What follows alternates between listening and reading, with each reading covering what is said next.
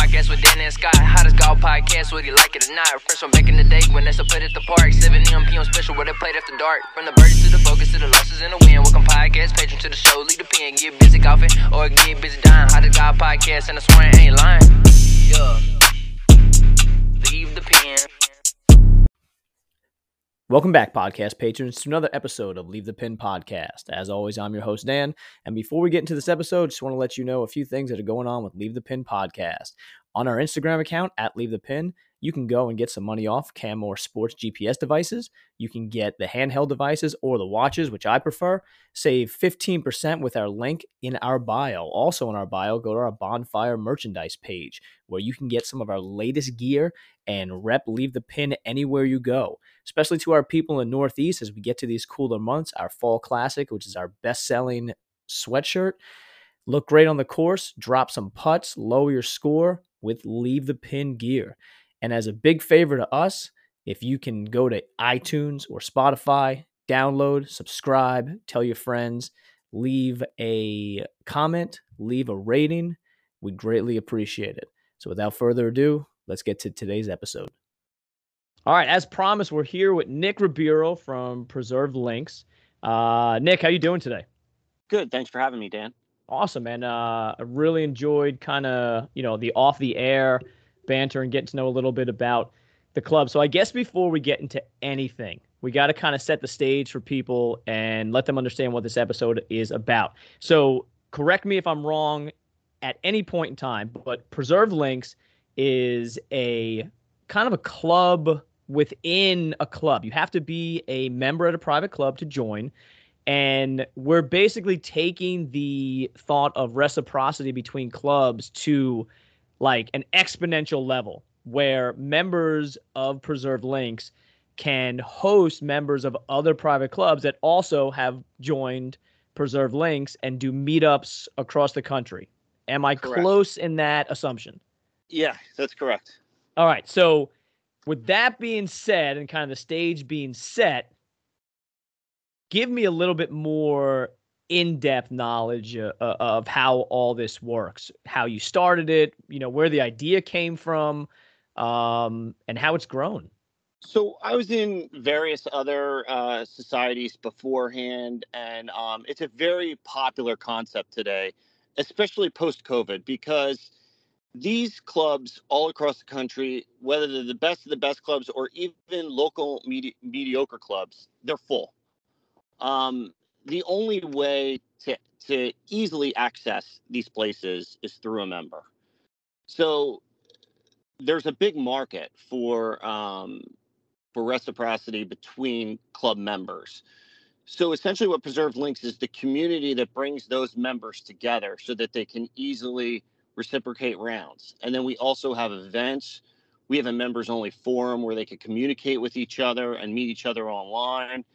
Then they could come to either events or gatherings, further build relationships, which lead to shared rounds.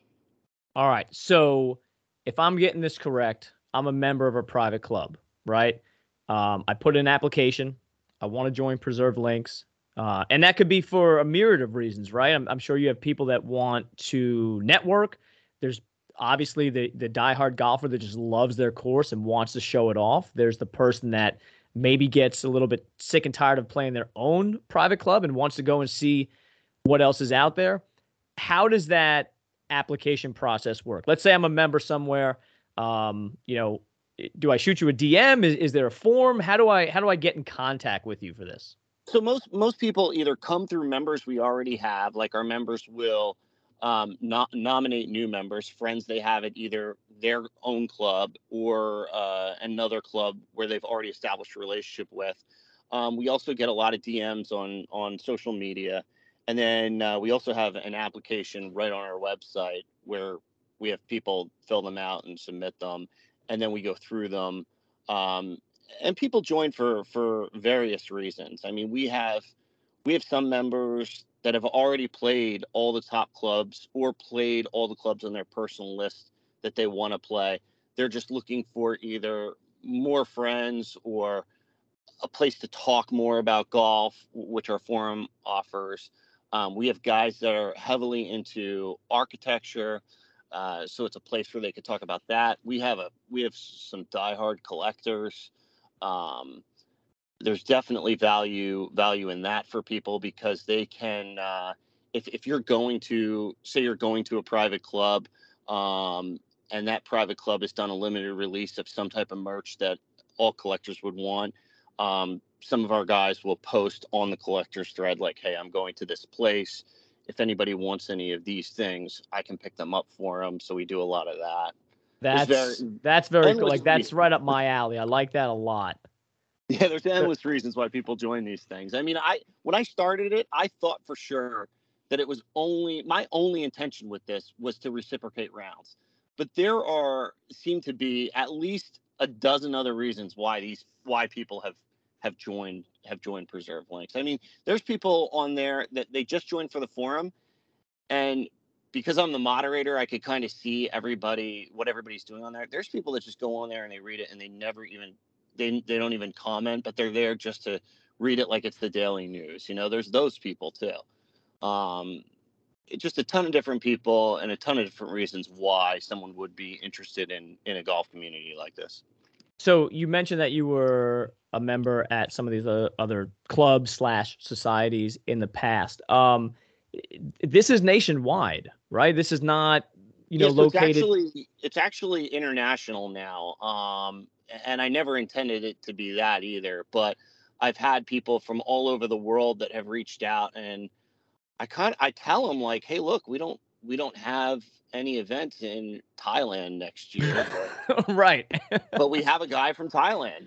He's a member. We looked up the club. It's a nice club out there, and he's in, and he's in for whatever reason.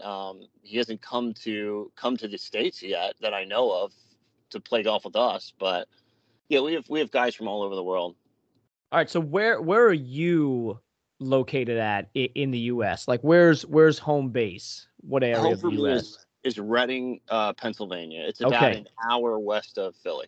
Right, so you're like an hour and 15 from me out there. Can you mention the club that you're at? Yeah, so I'm a member it's called Ledge Rock Golf Club in Milton, Pennsylvania. Okay, very cool, very cool. Is that why is that so familiar? I just played Penn State's course last weekend. That's on the way out that way, isn't it? Well, it's right Milton. off the Turnpike. Okay. And to be honest, when I joined there, one of the main reasons I was at a local club, and one of the main reasons I joined there was because I wanted to get more involved in playing clubs outside my area. And it's a bigger national club. So there's a lot of non-resident national members at Ledge Rock. Okay. So it was my first step in building a golf network outside of Reading, Pennsylvania. So you had this idea kind of like, on the back burner as you joined or moved up to Ledge Rock then, correct? No, I never had this idea till way after that. I mean, I was into travel golf, and I first joined Ledge Rock. Then I started getting myself involved in some of these other societies. And then a group of guys who were dissatisfied with some of these societies kept saying things at other events like, hey, we should do something on our own. We should do something on our own. And then I was just kind of the guy to step up and say, okay, I'll do it, Well, that's always like the mother of invention, right? It's one of those things where I don't like this, that, and the other. I know I can do it better. Let's do it better. Exactly. And I think the biggest issue is with a lot of the other ones is they just got too big. Like, a lot of them, what happens is they just get too big. So if you put yourself in a member shoes at, say, a top 100 club, and you're in a society or a club with thousands of people, I mean, you're just getting hounded to death to host. And right. So after you get past a certain amount of golfers, you start to lose the top guys, the guys at the top clubs. And so far, we've not only kept them engaged, but kept them happy, and no one's going anywhere. So We haven't gotten too big yet, I guess. I can almost kind of envision, let's say you're a member at a top 100 club. Let's say you're a member at, Oakmont, Marion, whatever, any of those. Do you see those people get asked more often to host because people of these kind of, I don't want to say lower tier clubs, but lower profile clubs, um, join a society like this only to get onto those bigger clubs? There is that, but I mean, I can tell you this: before even the society, the members at those clubs are already getting hounded. Okay, I gotcha. So they're not coming in to Preserve Links to necessarily just host or even just play golf, because they know if they request somewhere, they're obviously going to be requested. They come in for other reasons. A lot of the guys that we have at those top clubs, they're very into the history of their club or the architecture of their club, and they want to share that. So they're looking for guys that are into that stuff that they could bring to the club. For example, we just had guys at Marion, and the member there, he sits on the historical committee. So we didn't just do golf. We did a whole archives tour. We did the clubhouse tour. Told us endless stories about the place. They love doing that type of stuff. The last thing they want to be involved in is some type of group where people are calling for tea times. They're not interested in that. Yeah, it's very reminiscent of people that listen to this podcast. I mean, let's be honest, we're golf nerds, right? And who doesn't want to sit down when someone has the same shared interest as them and just, talk for hours? Yeah, you got to really get beyond the golf course with those people at those high level clubs. If you're talking about like Oakmont or Marion, I mean, I have a good friend that's at Oakmont, and he was just telling me, he's like, you can't imagine. I get random text messages from people I don't even know, and they're like, oh, you hosted this guy who's my boss's friend's cousin. You hosted him like a year ago. He told me you were a member at Oakmont, and I got your phone number, and I was hoping that you could get me out there. I mean, it's just like people don't realize, a member at Oakmont, he's gets a million of those. Yeah, and it's nameless, faceless. Like, why would I want to do that for you, considering you'll probably never see me, you'll never meet me? Yeah, you might send me a card or a bottle of bourbon to say thank you, but it's there's no connection. And I think you're probably right. When you get to that level, you want connection to people within the game. Exactly. And that's why, like, at Preserve Links, my whole concentration with this whole thing from day one has been about relationships. We're not an event community. I mean, we have events, but we're not an event based community where we're setting up tea times and people just sign up. I have events in order to push these guys together, get these guys to meet each other so that they can establish their own relationships, build their own networks, and then also reciprocate rounds. Right. And then one of the things I saw behind the scenes, and I think I commented or sent you a message, when they were at Marion, which was what, a week or two ago? Yeah, just last weekend we were okay. And so I guess down in the archives, you gentlemen signing the book down there, seeing some of the artifact stuff, and very reminiscent to me of the archives of the USGA house in Far Hills, New Jersey, because Marion being a seminal club in the history of golf has some enormous history itself just for the club. And seeing those things down there just kind of gave me those USGA vibes. And, that's something that I wouldn't say that I'm big into, but I super appreciate the history behind it. And I could completely see myself, if I was a member at a club like that, wanting to show, everybody of like-minded individuals, like, come look at this stuff that we have here. I've been to Marion multiple times. That was the first time that I had. Actually, that was the second time I had been in the archives. I was there a month ago, and that was the first time. A month ago was the first time I was in the archives, and I was blown away. I mean, what that committee there has done to build up that archives. I think they said they had scanned. They're going through the process of digitally scanning everything to make sure they have everything on cloud backup there. And it was something like 250,000 files they've backed up there. It's literally endless golf history in there. What was the coolest thing that you saw there that just kind of like took your breath away and you were like, oh my God, I can't believe they have this? Well, I mean, there's a bunch of really cool things and artifacts they have from past tournaments. You know, like they have Rory's broken iron in there. Um, you know, they have Justin Rose's bag in there. They have a lot of that type of cool stuff. But what I really enjoyed looking at is they actually have the original plan of the course that was drawn up in there too, and they have a lot of stuff like that in there. That's very cool. That would be With neat to 250,000 files, I mean, there's you can't pick a favorite thing in there, you know? yeah, I feel like the history of some of these big clubs really mirror the history of the game itself.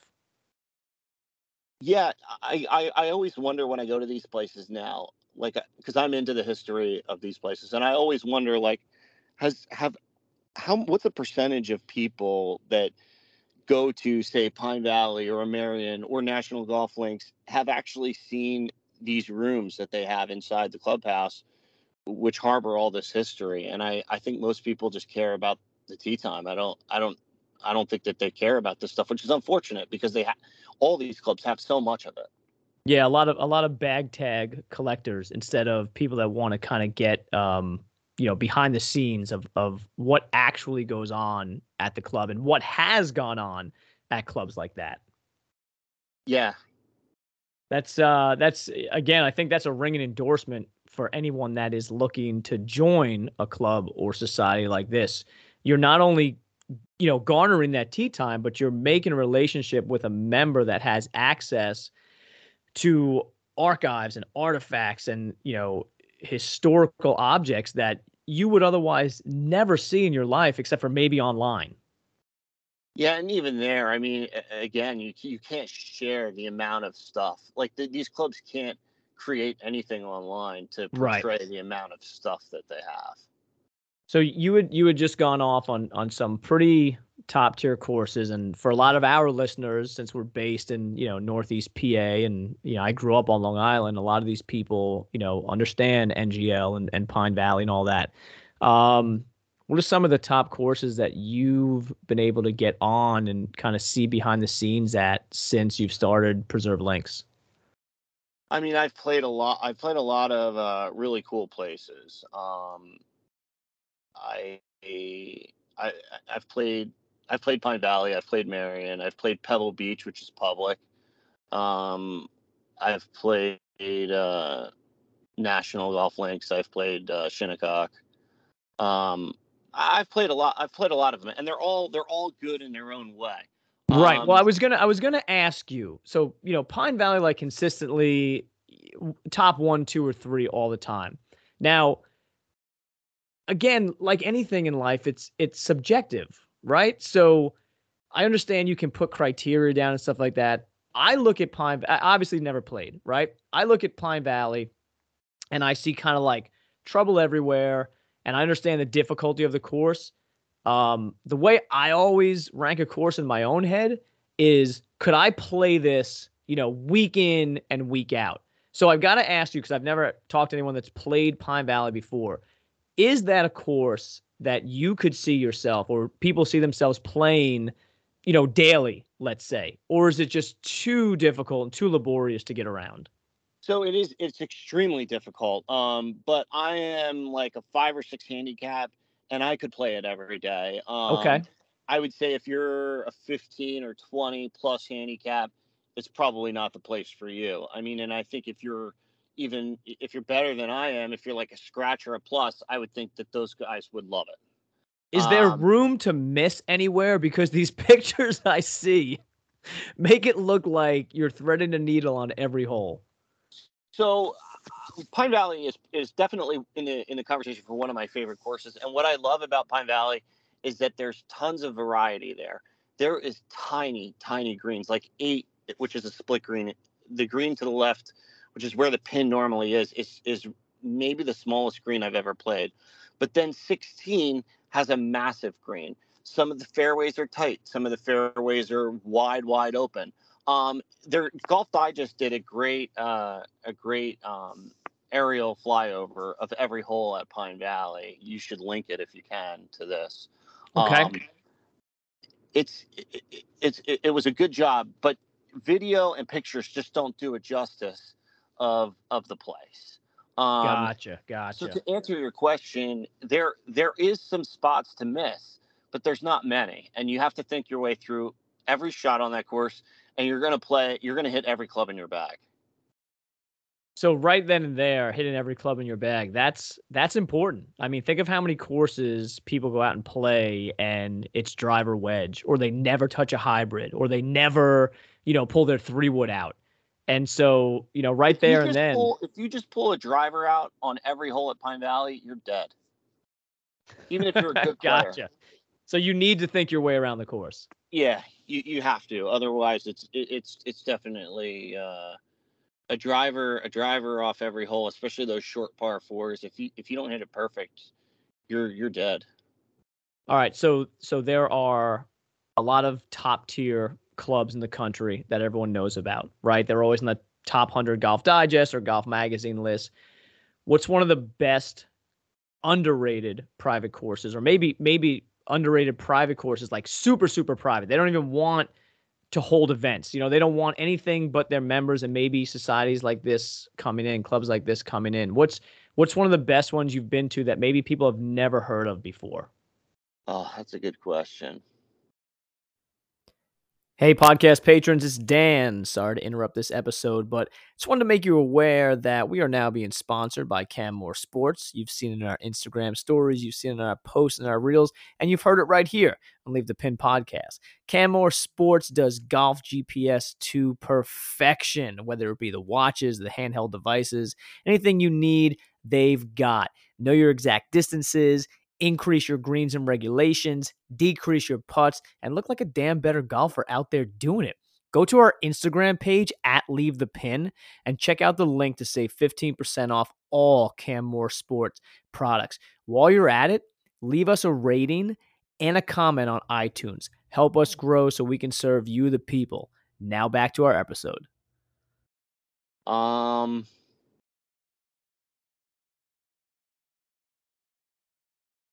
I was going to say, like, up in the Hamptons, around that area, you have Sabonic, but everybody's heard of that. It's a top 100 course. Sure. Yep. It just gets overshadowed by its neighbors. Atlantic is a top club up there. Also, Atlantic is a top club in the state, but not a lot of people know about that, and I don't know that it's ever hosted an event. But there, I mean, that place is great as well. They if you're looking at just conditions, that place is one of the best conditioned courses I've ever played. Very cool. Very cool. Yeah, I've and then I'm a homer, I'm a member at Ledge Rock. Sure. Oh my God, you gotta fly the home team flag for sure. Yeah. I mean, that's why I'm a member there, right? It's a great place. It's got a great membership. Our course conditions, our PGA conditions every day there. I mean, we have a membership. It's a golf club, so it's not like your country club. Like, we don't have pool or tennis or any of that. So all of our money goes towards the golf course there. Gotcha. Yeah. A course for kind of real golf homers, not looking to have all those other accoutrements. And that's nice because all the resources and all the money goes into what you want, which are the conditions and the facilities. Yeah, I mean, I say it every year. Every year I go back to, because I mean, now that I'm heavily involved in travel golf, I don't get to play at home nearly as much as I'd like to. But every time I go back, it's nice to see they're always doing work to the course. They're always doing work to the course. So all of our resources go towards the course. We don't have pool, tennis, nothing else. Now, I know you're, in the Northeast like me, a little bit further west. Is that a course that's open year round? Do they close in the winter? Do they close for snow? How does that operate? So they will close the course if there's snow. If the conditions aren't too bad, if there's not snow on the ground, they'll let us play. But what we have there, which is really cool, is we have an unbelievable training facility there. So we have private bays there. They're individual private bays, and they're heated. The heaters are pretty unbelievable. They're right over the door, and it puts this shield of heat in front of you. So you could be in there if it's like, say, 40, 45 degrees, you're there in pants and a golf shirt and maybe a pullover, but you could stick your hand through that heat wave and just feel the cold where you can't inside. Okay, I have never seen that before. That sounds phenomenal. Yeah, so we can hit balls there all year round, and the range is Okay. open every day. Nice. We Very cool. we have an instructor there. He's great, Andy Miller. He teaches there all year round. Oh, very nice. Very nice. Now, you mentioned that you're involved in golf travel. Is that something that's kind of come out of Preserve Links, or was that what you were involved in beforehand? Well, I mean, I always wanted to play all these courses. I mean, I was the type of guy where I was playing like team matches at my first home club, small country club, 3 or 4 days a week, or after work at nines when I could. And then once I realized that there was a whole nother world out there of golf, I actually got invited to Oakmont for the first time. I played Oakmont, and at that point in time, I realized, like, wow, there's a big difference between Oakmont and your really nice country club in any local city in America. And that's when I realized, like, I want to be able to play these other courses. So I treated it like kind of like a sales job. I mean, I have an Excel spreadsheet where I have a contact list, all my friends, where they're members at, people that I meet, people that I keep in contact with. So I network a lot. That's how I started. Now I essentially spend most of my time just maintaining relationships. Gotcha. So I think one of the questions that people have that listen to this podcast, because we have a really diverse audience set here. We have members at top tier clubs. We have people that only play munis and tank top and shorts. One of the questions I get all the time from people is like, I'm on the fence about joining a private course. I want the betterments that it provides me of agronomy, tee times, all that, but I don't know if I'm good enough. So I'll ask you this as let's say, coming from an average golfer's mindset. Do you have to be a good golfer to join? No, I don't think. I mean, at some of the very top 100 clubs, yeah, you have to be a good golfer to join. But in that second tier or third tier of clubs, I mean, they want like-minded people, and it's the same thing at Preserve Links. I mean, I've got guys that are plus handicaps. I've got a guy that's a retired pro, but I also have people that are 30 handicaps. Yeah, there you go. So that answers the question right there. Yeah, I mean, and look, at this stage in my life, the way I see it, the stage of everybody who's joining Preserve Links, for example, these guys that join that are plus handicaps, they say, they're like, look, I want to build relationships and meet people. I'm done grinding over 1 and 2 foot, 3 foot putts. Yeah, I think people would have a lot more fun in golf if they didn't do that. Yeah, so I mean, it's hard, I think, for guys that are plus handicaps to start playing with, say, 20 or 30 handicaps. But it's got to be about the experience and the relationship as opposed to golf competition, Yeah, for sure. And I understand, like, if you're putting food on the table through the game of golf, that's a big difference between, let's say someone like you and me. We're going out there. I'm trying to shoot the best score every single time. Regardless of if I'm having a fun round with my kids or my friends or whatever, I'm still internally trying to hit the best shot on every single shot that I take. I'm just not worried so much anymore. It used to define me. Oh, I shot a 79 today, man, I suck at golf, type deal. And it doesn't anymore. Unfortunately, I think a lot of these kids are brought up to think that that's all that matters. Yeah, it's very true. And I see it now a little bit too with my high schooler who's a very good up and coming junior player who's just finished his sophomore season and is starting to look at colleges and having some, D3 programs that can talk to sophomores, start to reach out to him and this, that, and the other. And he'll be of that mindset of, man, I was 5 over today. That sucked.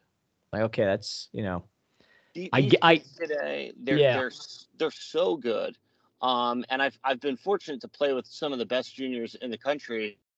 And I always hope, I always think to myself, and I hope these kids are actually enjoying this. I right. hope that some of them are so competitive and they are so good. But I hope that if golf is in their future, even if they can't make a living at it. Yeah, there are a lot of ways to stay involved in the game and actually work within the game that don't require you to be, a top 500 amateur in the world or top 300, pro in the world. And I get it that so much of what they think their livelihood depends upon them shooting well. But one of the things I always do for my boys is I'll stop them in round and be like, just look around. Like, look what we're doing right now. Look where we are. Yeah, you may have hit a bad shot or you bogeyed that last hole, but look at this place, and you've got to kind of step outside yourself at times to appreciate some of these opportunities of courses that you're able to play. Yeah, it's totally true. I mean, I also have I have a lot of golfers that they'll be interested in preserve links, and we'll have an event somewhere. Like one that comes into mind particularly, we had one at Philly Cricket this year, and I said to one of the guys, I said, he's a really good player, and he used to play competitive golf. And I said, "Oh, did you play here before?" And he said, "Yeah, I played once before, but it was during competition. I didn't get to enjoy it at all." Right, right. So being able to go back later in life and actually getting to experience the club side of it, the member side of it, and personally, I think it's just a completely different world than that competition side where they hosted an event and you showed up and you were so focused you didn't see anything but every shot in front of you for 18 holes. Yeah, there's two completely different worlds between playing golf and then playing competitive golf. And they're really not even the same game. Yeah, I would agree. So I wanted to ask you this. You talked about your home course, love it, gave up, plenty of love to it. But if you had to be a member at any other course that you've been able to play at so far, which one would it be? But give me a little bit of why in that answer as well. What stands out? What stands out at one of these courses that you're like, man, this is for me? Is there one out there that you can do that? No, there's like 10. Yeah, I don't doubt it. There's like 20. Like I said earlier, they're all so good in different ways, What about one cool aspect, of a club, whether it be something like, I don't know, like Marion's flag sticks, right? Or like the little tram at Manufacturers golf course or something like that sticks out. You're like, man, that was super cool to see.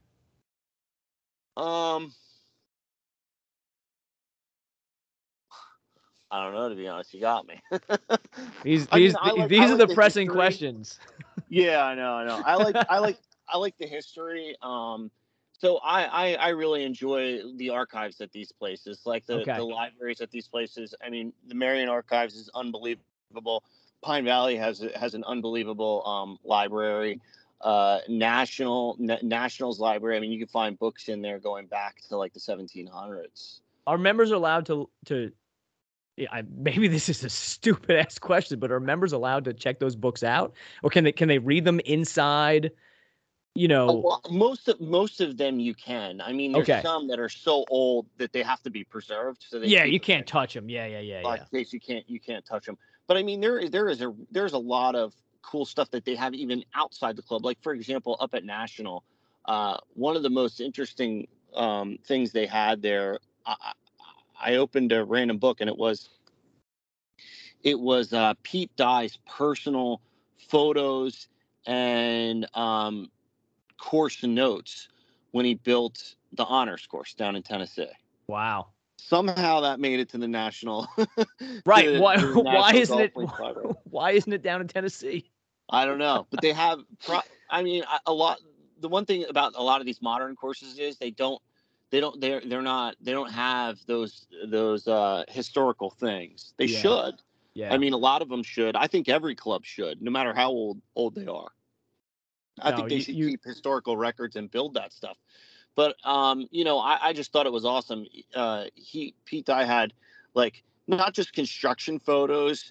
He had photos of his crew, the guys working at Honors and building the course, and then handwritten. He handwrote these cards that were placed underneath the pictures in this book. It was just really cool. Yeah, that's neat. I love seeing, really in this game, I'm sure just like you, I've played a lot of golf, a lot of different places. And the older that I get, the more I appreciate the behind the scenes things, the how and why things are done the way they are. And I love that every place has its own history, and whatever reason they have for it, I love places that hold on to that history as well. Yeah. So you've been to a lot of pro shops, I take it. I am an individual, and my wife will tell you this, that probably spends way too much on items I don't need at pro shops. What's your go-to when you are at a club? So I'm not a shirt guy anymore. I used to be a shirt guy, like just grab a shirt and go, Yeah. But then your closet quickly fills up. Yes, it does. And eventually that shirt gets thrown in the trash anyway. So now I try to grab things that are more collectible things. Like I started grabbing logo balls. I grab accessories, poker chips or metal ball markers. I grab those. Putter covers. I collect putter covers from all the different places I go to. Okay, that's a cool one. Yeah, I used to be a big ball marker guy, and then during a round, I was looking for a specific ball mark, and I have them all in a bag, in my bag. And I'm going through. I'm like, man, all I want to do is find this one. I couldn't find anywhere, so I dumped them all out. And it was like at that moment when 75 to 100 dumped out, and I'm still spending 3-4 minutes looking for this one ball mark. I was like, okay, I think I have a problem right now. I used to think I had a problem too until I again started Preserve Links, and I see there's people out there with much bigger problems. Oh yeah, there always is. There always is. The most I've ever I had a friend. I have a friend that when we went to Pine Valley, he spent $6,500 in the pro shop. So that's a lot of money. And I've seen at least a handful of guys spend a few thousand in there. Same thing at National. Shinnecock, actually, they just built a brand new pro shop. It's beautiful. It's huge.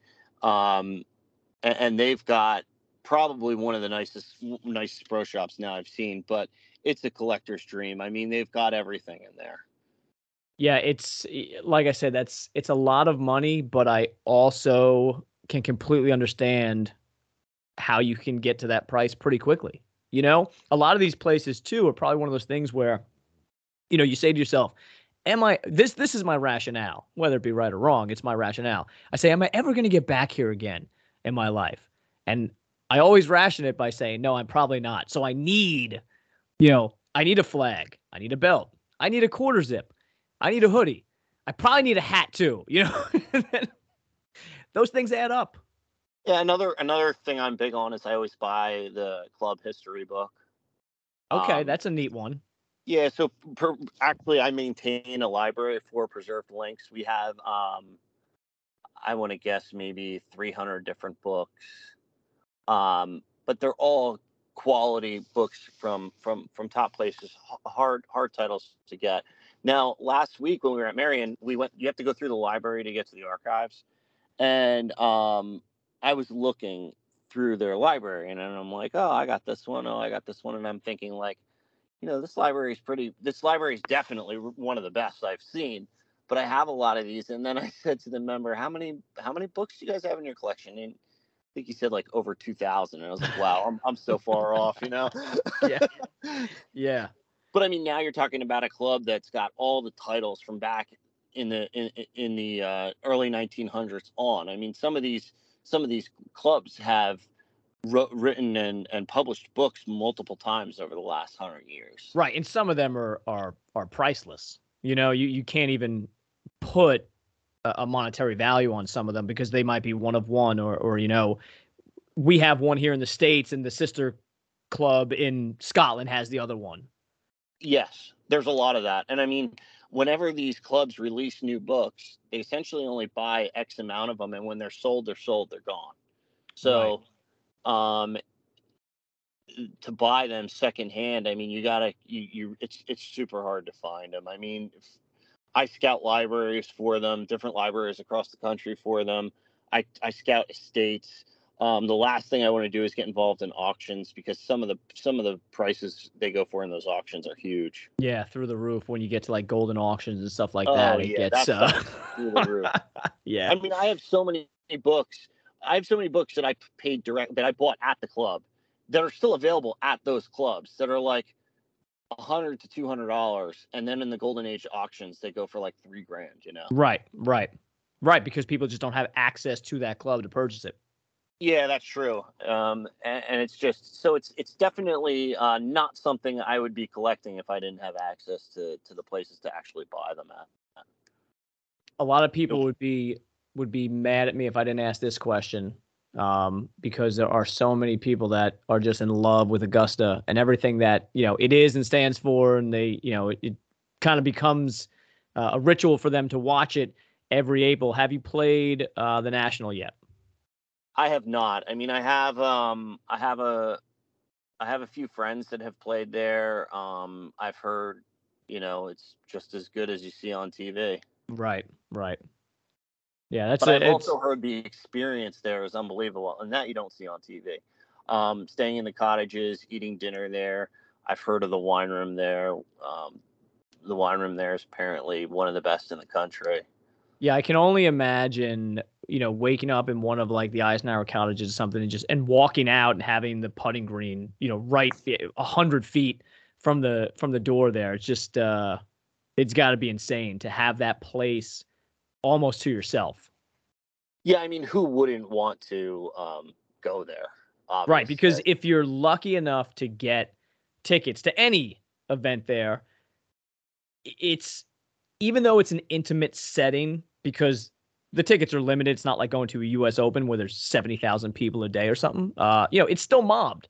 There are still some corners of the course you can get to where there's no one around, but for the most part, it's still mobbed. And I can't imagine that place with nobody but members milling around.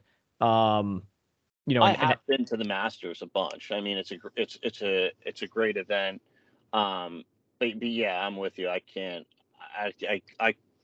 I know a lot of people that have played it, and I can't imagine playing it myself. Yeah, no, very cool. So food is another item that's kind of always on people's minds when they go to these courses or someone hosts them at a private club. What's been one of the best items that's really lived up to the hype at a course that you've played? Well, in the Philly courses are all famous for the snapper soup. Aronimink has it, Marion has it, Philly Crooked has it, Pine Valley has it. I've had it at all of them. It's great. Marion's peanut butter jelly bacon is great. The National Lobster Lunch is great. Oakmont's cheeseburger soup. Some of these things are such unique, specific things. It's like you're only going to have them there, and you're not going to have them anywhere else. Yeah. So you have to try it. Yeah, of course you have to try it. For sure. I mean, the one that comes immediately to mind is the Olympic burger dog. But I have not been to Olympic. But when I go there, obviously that'll be what I order. Yeah, that was my thought process behind that question. Everyone says, "Oh, it's the greatest thing in the world," and I'm sure it's great, but it's just a hamburger in a different form. Yeah, that's the way it is at all these places. Yeah, like maybe I'm being too cynical, but I'm sure if I was there too, I'd be like, this is the greatest thing ever.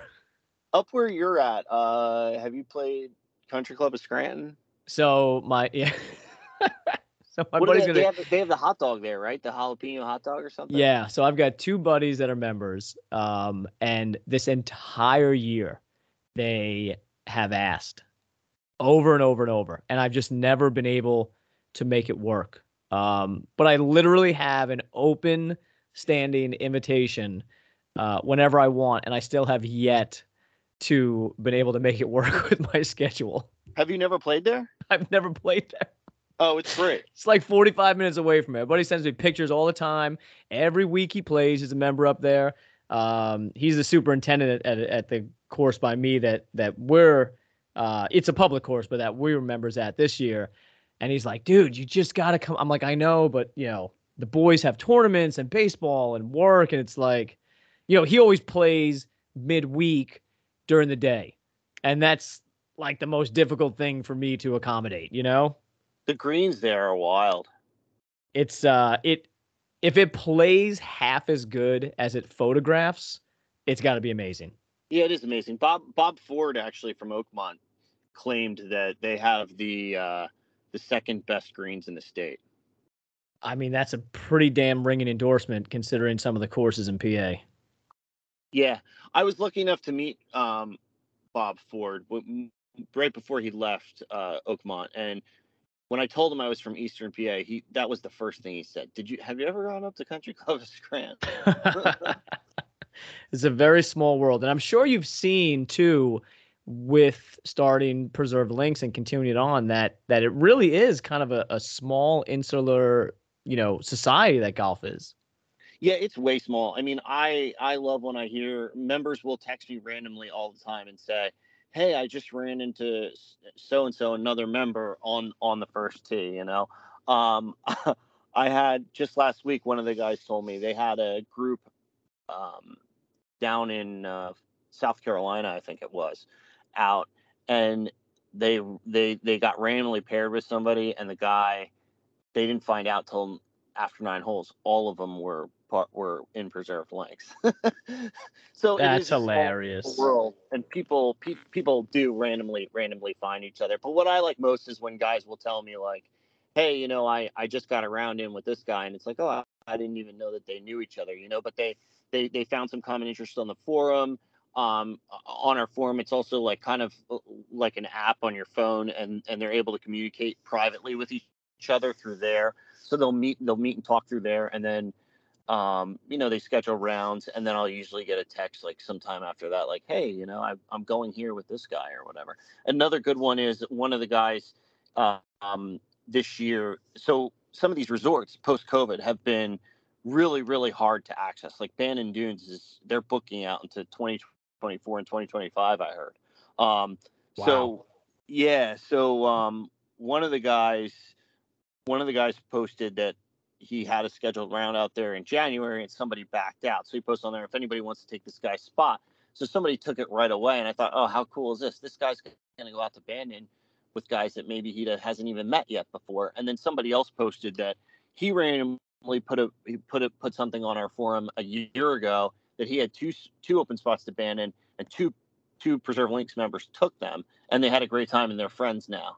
They're all, good friends after that. And I thought, well, that's a story that I'm hearing a year later. I didn't even know. But it's cool to see these relationships fester between each other as time goes on. Yeah, that really is something that I think this game provides more than any other sport or connection out there. It's one of those things where, like, if you're a cool person and you love golf, like, hey, we're friends already. You know what I mean? We just need to, hash out the rest of the details.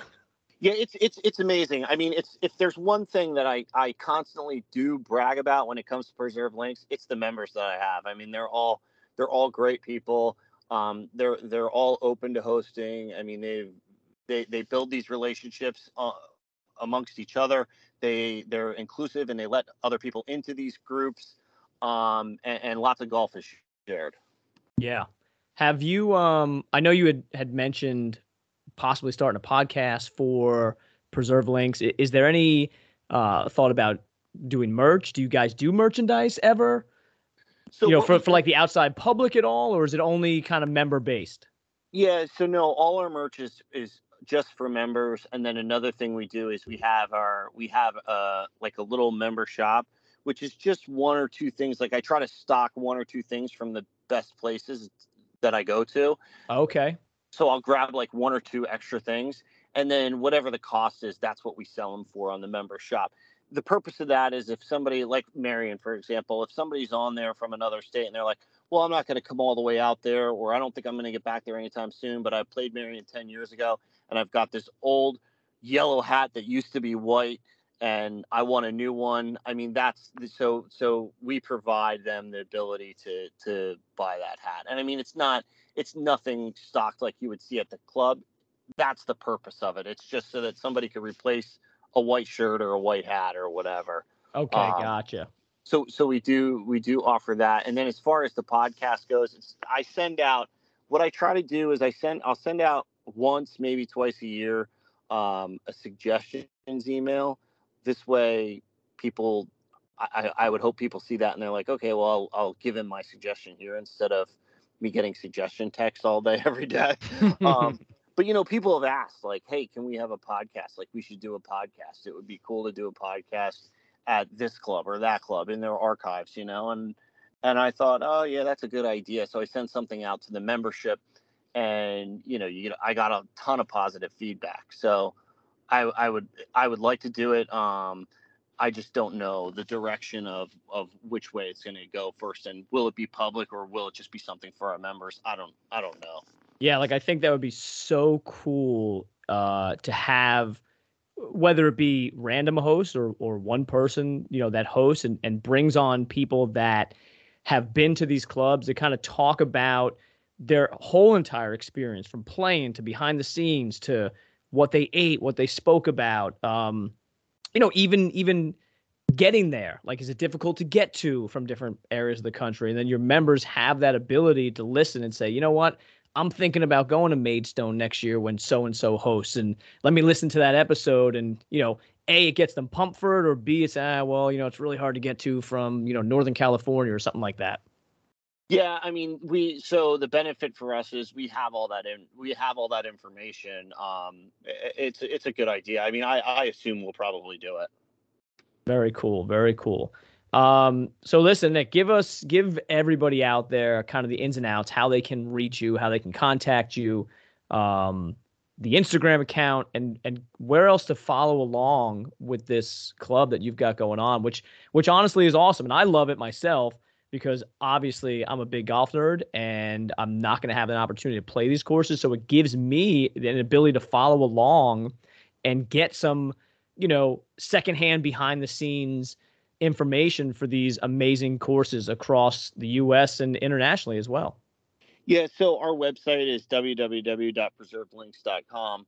And I'm revamping that whole website. I'm going to do more of, in the past, it's been a very simple website, but I'm going to do more of including all that stuff in areas that the public can see, which is events that we have, and more. I mean, I do post the events that we have and on our Instagram as well, but I'm going to do more as far as showing the outsiders the whole club experience that we go through. They can also find us or follow us at preserved_links on Instagram. And we'll put all these links in the show notes as well for people, and then on the Instagram story, so they can just click and follow right along. Yeah. Awesome. Well, Nick, look, it's been an absolute pleasure. I love getting some behind the scenes info on these amazing places, and can't thank you enough for your time as well. Yeah. Hey, thanks a lot for having me, man. Of course. All right, people. So either get busy golfing or get busy dying.